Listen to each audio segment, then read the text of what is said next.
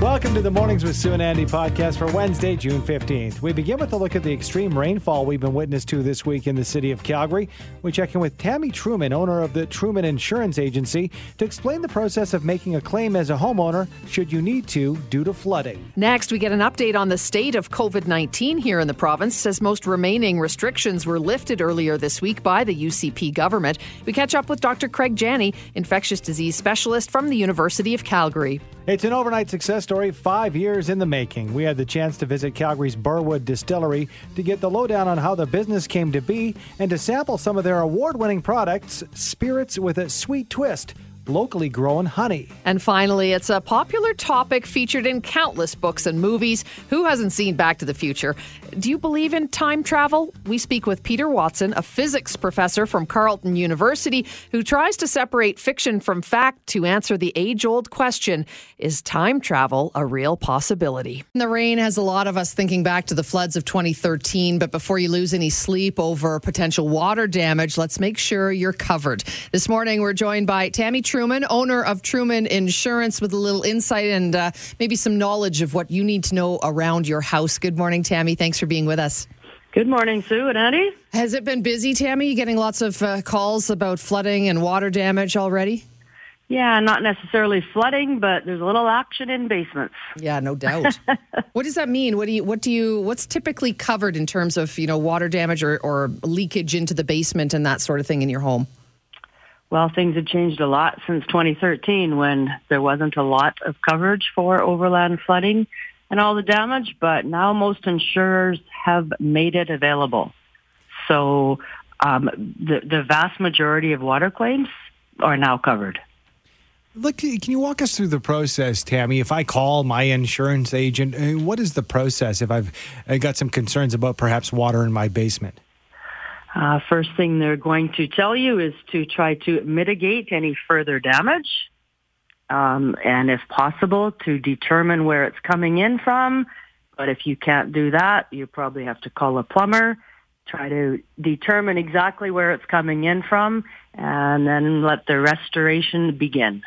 So if I have insurance for that, or maybe I don't feel like I have enough, can you adjust coverage even when it's raining now? Or is that something you need to do? You think, oh man, I wasn't prepared this time around, but this is not going to get me a third time. Yeah, if you called me and said, geez, I didn't take it when you offered it, 2 weeks ago, but I'd like to take it today, I'd say perhaps you need to wait till Friday. Yeah, the rush. It's one of those cases. Let's talk about all insurance companies not being equal. Is it a case that the rates might be the same, but you shop around for an insurance company when you have dealt with them and you want customer service? Is that one of the big ones in your industry? I would think. Most insurance companies have to be pretty competitive. And if they're not, there is always wordings that, especially when it comes to things like water, not every company would offer as comprehensive of wordings, meaning it's kind of all in. If it's absolutely possible to be covered, it could be. Some companies don't offer perhaps that broad of term, so you might find that you're not as covered for as much water as you'd like to be. Tammy, are there things, obviously, as you said, if we don't have it right now, we're out of luck, and hopefully most people do. But as we move forward, is there anything that we can do that helps maybe get us a break on our insurance in terms of things we can do to stop flooding or water damage for the next time this happens? Well, I think we've heard about that. There's, of course, some basic things like making sure your eaves troughs are clean and that your gutters are actually attached so that your water is draining away from your house. It's unbelievable how many people will call and say, well, I didn't have it attached, so it's running into my basement. Really? There's just some basic things for sure that you can do. Just before I let you go, I got about 30 seconds. You're an insurance guru, but people might not realize you're also Calgary Stampeders fan number one. I saw pictures of you online. You're at the last home game. What do you see this year, Tammy? What's your prediction for the year? My prediction is I will be attending Regina this year because Calgary Stampeders are going to be in it. Oh, yeah. Oh, there we go. Already predicting the Grey Cup for sure. I love it. Okay, thank you so much for your time, Tammy, and thanks for joining us. Truman Insurance, it might be a call that you want to make this week for sure. Thanks for being with us. Thanks, guys. Appreciate it. Tammy Truman, owner of Truman Insurance. And you can go to cooperators.ca/Truman to get more information from Tammy. Alberta lifted the remaining COVID protocols as of precisely 11:59 last night. Can we finally close the chapter on the COVID-19 pandemic? With Insight, we are joined by Dr. Craig Janney, Associate Professor, Department of Microbiology, that's the word, Immunology and Infectious Diseases at the University of Calgary. Good morning to you, Dr. Janney. Good morning. It's been so long that we've had you on. I was flubbing up your title. It was just rolling off my tongue before. All right. So I'm wondering, I know hearing from Dr. Hinshaw, listening to these press conferences from AHS, they talk a lot about the case numbers and the wastewater data. From what you've seen in this data, is it enough to support the removal of the remaining protocols? Well, what we are seeing is it's trending very well in the right direction. So we've seen both the number of new cases and wastewater, as well as other metrics like hospitalizations, all trending in the right direction for a number of weeks now. So this is good news. But we do have to take a step back and put those numbers in perspective. So although wastewater is down dramatically from the peak, it is still much higher than pretty much any point in 2021. So there's a lot of virus out there.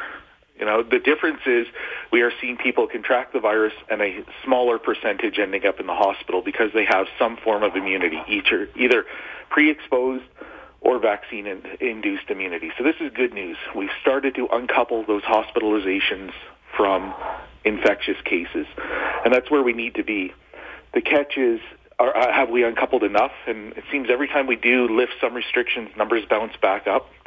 And we are moving into summer, so we would be expecting those numbers to be trailing down. And unfortunately, we will expect a bit of a bounce back in the fall. So, it's good news. It's not over. We still have to watch those numbers, and we have to be prepared to make decisions if they start to trend the wrong way. Your thoughts on masking, Dr. Janney? We've removed the mask mandate for transit, for example, but left it in for, hospitals, et cetera. Is that a smart move, or do you think, is it time to just let people make their own decision? Yeah, I'd like to say it's time just to let people make their own decision. The problem with masking is it only offers partial protection to the person wearing the mask. The way masks work is that you only get really good protection if the potentially infected person is also wearing a mask. So the messaging that, if you feel at risk, go ahead and wear a mask, it will help. But it is nowhere near as effective as if people around you are also wearing masks. And I think by removing those guidelines for some situations, not to say we need masking everywhere, but removing them across the board will make some people who are at risk, unfortunately, at greater risk. What about the protocol being lifted that states that isolating when positive is no longer mandatory? Your thoughts on that? Yeah, I think that this is probably the most curious of them all, in the sense that, for any infectious disease, whether it be COVID or not, if you're sick, stay home. Mm-hmm. And by removing that ability, you have now enabled, for example, employers to demand sick people come to work. And, I think that is problematic. That I don't know of many healthcare policies that simply say, if you're infected, please go to work and spread it to others. So that one is an interesting one. I think this has more to do with border and with people with mandated isolation lengths of time, even if they're asymptomatic. But it does create a problem for some individuals who will have to now go to work sick. Yeah, that one was a little curious, I think, for a lot of people. I wanted to ask you about this, too. There's been some possible link between liver disease in kids and COVID, or do we have any insight in between? No, we just, I think, unfortunately, that's about as much as we know. There's a possible link. There seems to be a link with another virus, too, and whether it's a co-infection or a sequential infection. The good news is when this is identified, most of the kids have been treatable. So good news, but this is a very serious illness. It's, again, very, very small percentage of children. But it is something that if there's COVID going around, COVID in a classroom, COVID on a sports team, and your child is really not feeling well, please go see a doctor at Alberta Children's. I'm also seeing quite a bit online. I'm not sure if you can myth bust this or if you are familiar with it or have seen it, Dr. Janney, and that is, somebody dies mysteriously after they've had the shot 6 months after, and they're calling it SADS, sudden arrhythmic. That's the word. Yeah. Death syndrome. Not SIDS, but SADS. Yeah. Is this something? Is this something that can be attributed? Yeah, I honestly don't know. I've been watching the vaccine adverse reporting, and I'm not seeing a significant number or a strong enough what they would call signal of this particular condition. Keeping in mind that now we have administered literally tens of billions of doses around the world. So we would expect many of these rare things to be readily identifiable at this point, and we have not seen it before. So, again, the question is there something else contributing to this picture? On that list, have we seen, it pops up once in a while, I know 8 people who died from getting the COVID shot. Do we know sort of any trending or how many numbers at this point? Can you kind of rhyme those off? Yeah, I don't have the numbers at my fingertips, but if you go to the Government of Canada website with regards to the COVID vaccines, they have all reported adverse events nationwide listed by severity and then by outcome. All right, now we have a handful of monkeypox cases in the province. And so I'm wondering, should we be concerned about monkeypox? Is this a blip? And I think people are on edge, obviously, coming out of the pandemic. So this is something that we need to be aware of. We need to be watching for. But this is nothing that is a massive public health emergency for the vast majority of Albertans. So this is something that requires very close physical contact for the most part. There are some rare cases of airborne, but again, requires very close contact in enclosed spaces. So this is not like a flu or not like COVID where you're going to take the train and catch monkeypox. It seems to be circulating within a couple communities, so perhaps members of those communities should be on more heightened, awareness of it. But there's not an identifiable community that's at risk. So this is not a sexually transmitted disease. This can infect anybody, but it is not easily transmitted through public spaces. So this is something that requires close physical contact with an infected person who has visible lesions, and those lesions, so pox, pustules, are draining. It is such a gross thing. It absolutely is. And I think what we forget is that this is what smallpox was before, but smallpox, depending on the outbreak, had 50 to 60% mortality in some countries. So interesting. Are we seeing many flu cases pop up right now? I know, we were pretty clear of flu for a while because we were masking so much. Is it starting to, come back in the norm? Yeah, they're coming back down now. We actually had a very high, very late flu season this year with flu cases into April and May. They're trending down now, but what we are seeing internationally, so right now we're at the entry of flu season in Australia, and they are getting absolutely hammered. So, there's something we have to be aware of. Typically, Australia is our bellwether for what our flu season is going to look like. Lots of cases down there. If there's a good news story, it means lots of cases, means lots of information to design our flu shot for Canada for the fall. Good stuff. Thanks. You've done it again. All the answers we've needed. Thanks so much, Dr. Janney. You're welcome, guys. Take care. Dr. Craig Janney, infectious disease specialist from the University of Calgary. Famous for their appearance on Dragon's Den and their award-winning honey-based spirits, Burwood Distillery, proud to announce their gold medal wins at the world's most prestigious influential spirits competitions, competing against some of the biggest names in the world of adult beverages. The overnight success, 5 years in the making. Yeah. Calgary-based, like the sounds of that. And Sue and I had the chance to go on a field trip and check out Burwood Distillery. We are at Burwood Distillery. Jordan Ramey is here with me. Jordan, you wear, I know, a lot of hats here, so tell us exactly your title. My name is Dr. Jordan Ramey. I am the Chief Operations Officer and one of the co-owners here at Burwood Distillery. You've got a really interesting business going on here.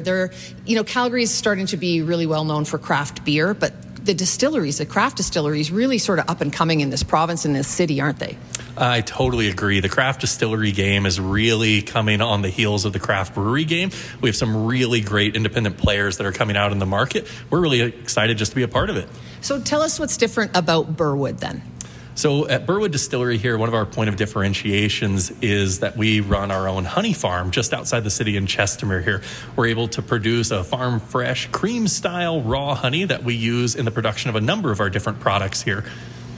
You have a small line, but a really robust line of different things. So I'm a gin girl, so I love, you've got the different gin lines. You've got, a craft cocktail mix pack. You've got sort of the brown liquors. What's hot right now? What do you think is sort of the hottest thing out there? Well, right now, the gins are really hot, especially if it's a hot afternoon. It's great to make a gin and tonic. We've got a garden party lineup here of 3 different gins, a cool cucumber, a triple berry, and a grapefruit lemongrass. And these are probably the hottest selling gins right now for the spring and summer season. Go great with a tonic water or a soda water. And there you go. You got a gin and tonic already mixed up for you. Yeah, that's the beautiful part, right? It's not very complicated. You just need to put the mix in there and you're good to go. So what is it about Burwood that makes you that much different than the other guys? Well, I think there's a lot of folks here in the province that are really upping their game and doing some really wonderful products. I think one of the things that we're doing here is just focusing on the gins, focusing on the ready-to-drink products, on the hard sodas, and the aged products. We've got a lot of really good feedback on the whiskeys that we've produced. We are releasing our second round of the Scientist, which is a single malt whiskey. It won double gold at the SIP Awards down in the U.S., as well as a gold medal at the San Francisco World Spirits Competition. And then the Bee Whisperer as well is our other whiskey that we do that is infused with some fermented, distilled, and barrel-aged honey product as well. And that one was recently called out in Forbes magazine for the best craft Canadian whiskey of 2022. Awesome. So award-winning, and you guys have a really cool new place that you're opening up in the Currie Barracks area down in Southwest Calgary. Tell us about that. Yeah, so our new location is the historic D4 Stables building, built in 1936 in the Currie Barracks there. So we were able to acquire that building and the land, and we're restoring that heritage site. And inside that building will be housed our distillery, a craft brewery at the far end, and in the middle, a collaboratively run restaurant between the brewery and distillery. It'll have a big outdoor patio seating over 120 folks, and we're also developing a tourism guest experience wing there where folks can learn how to make gin and learn a little bit about beekeeping. So you can come down, you can have cocktails on the patio, you can do an informational class, you can take tours, and you can enjoy locally handcrafted cocktails and beers. Highly recommend it. Can't wait to see the new place when you open up. Burwood Distillery. Check it out, everybody. The drinks are fantastic. The people behind the brand, just as awesome. Thank you so much, Jordan. Appreciate your time. Thank you so much today. Cheers. Jordan, Yvonne, and Jen did great work. And here's 3 like-minded spirits who came together. I get it. They got you covered just in time for Father's Day. What a unique gift that they're offering up as well. Very cool. It's an old-fashioned whiskey kit. So it comes with a beautiful bottle of whiskey. They've got a burnable custom card that you can write Happy Father's Day on it, and then you burn it to get that smoke. It's really neat with an old-fashioned glass as well. It's a beautiful kit. Comes with the sugar cubes and the bitters as well, some garnish. Only 50 kits available, Andy. And free delivery over $99 outside of Calgary, free delivery within Calgary. All you have to do is go to their website for more details, burwooddistillery.ca. So take me away, I don't mind, but you better promise me I'll be back in time. Beginning with the Greek tragedy Oedipus Rex, written by Sophocles 2,500 years ago, people have imagined the possibility of time travel. So is time travel possible, and why has the concept stood the test of time despite it never becoming a reality? Joining us with some insight is Peter Watson, Emeritus Professor of Physics at Carleton University. Good morning to you, Professor. Thanks for being with us. Hi, thanks for calling. Okay, so you penned an article for The Conversation about the possibility of time travel. And what you wrote, why do you think that this concept has really it's stayed with us for so very long and people are just so overly intrigued with it? Well, the curious thing is, I think we suspect that it's impossible, but it's not impossible in the way a lot of other things are impossible. For example, we can't imagine a square circle. It doesn't make sense. But we can imagine time travel. That's part of it, but the other part of it is simply it's such fun playing games with time travel. So what does it get down to, Peter? Is it a case that it is absolutely not possible, or is it limited by our current technology? So that's what I tried to answer in the article, because you can find arguments both sides, and most people will tell you it's not possible. But in fact, when you look at these arguments in any sort of detail, you find, well, they really aren't correct. And we don't know whether it's possible. And the reason we don't know whether it's possible or not is because we don't understand time. Fascinating. Okay, a little bit mind-bending too. Are there some examples of time travel paradoxes that maybe are making people scratch their heads and think, well, maybe it is possible then? Okay, so the standard ones, the so-called grandfather paradox. You invent a time machine, you go back in time, you kill your grandfather, so your father is not conceived, so you're not conceived, so you can't invent a time machine, so you don't exist, but then you couldn't have murdered your father. So logically, you can't both exist and not exist. Wow, very interesting. So let's talk about this. Let's use another example, Peter, and that is we have not had an example of a Sasquatch or a Bigfoot, if you will, Yeti, a real-world example, yet people believe in it. When it comes to time travel, would we not have examples of somebody from the future or from the past walking among us, and would there not be some kind of an evidence that we've had a time traveler with us? Okay, and that's one of the other paradoxes, the where are they paradox. If we could time travel, the place would be lousy with people from 2050. But I think there are two ways out of that. One is a trivial way to say we don't live in a very interesting time. But the other is that it assumes you have free will, and it assumes you could go back and change the past. That's the standard way of thinking about time travel. If neither of those are true, then it doesn't matter whether we're surrounded by people from the future. They can't affect us in any way. Peter, are people researching time travel as we speak? Not as such. There are a couple of people I know who are trying to build time machines, but I think the more useful thing is to try and understand time.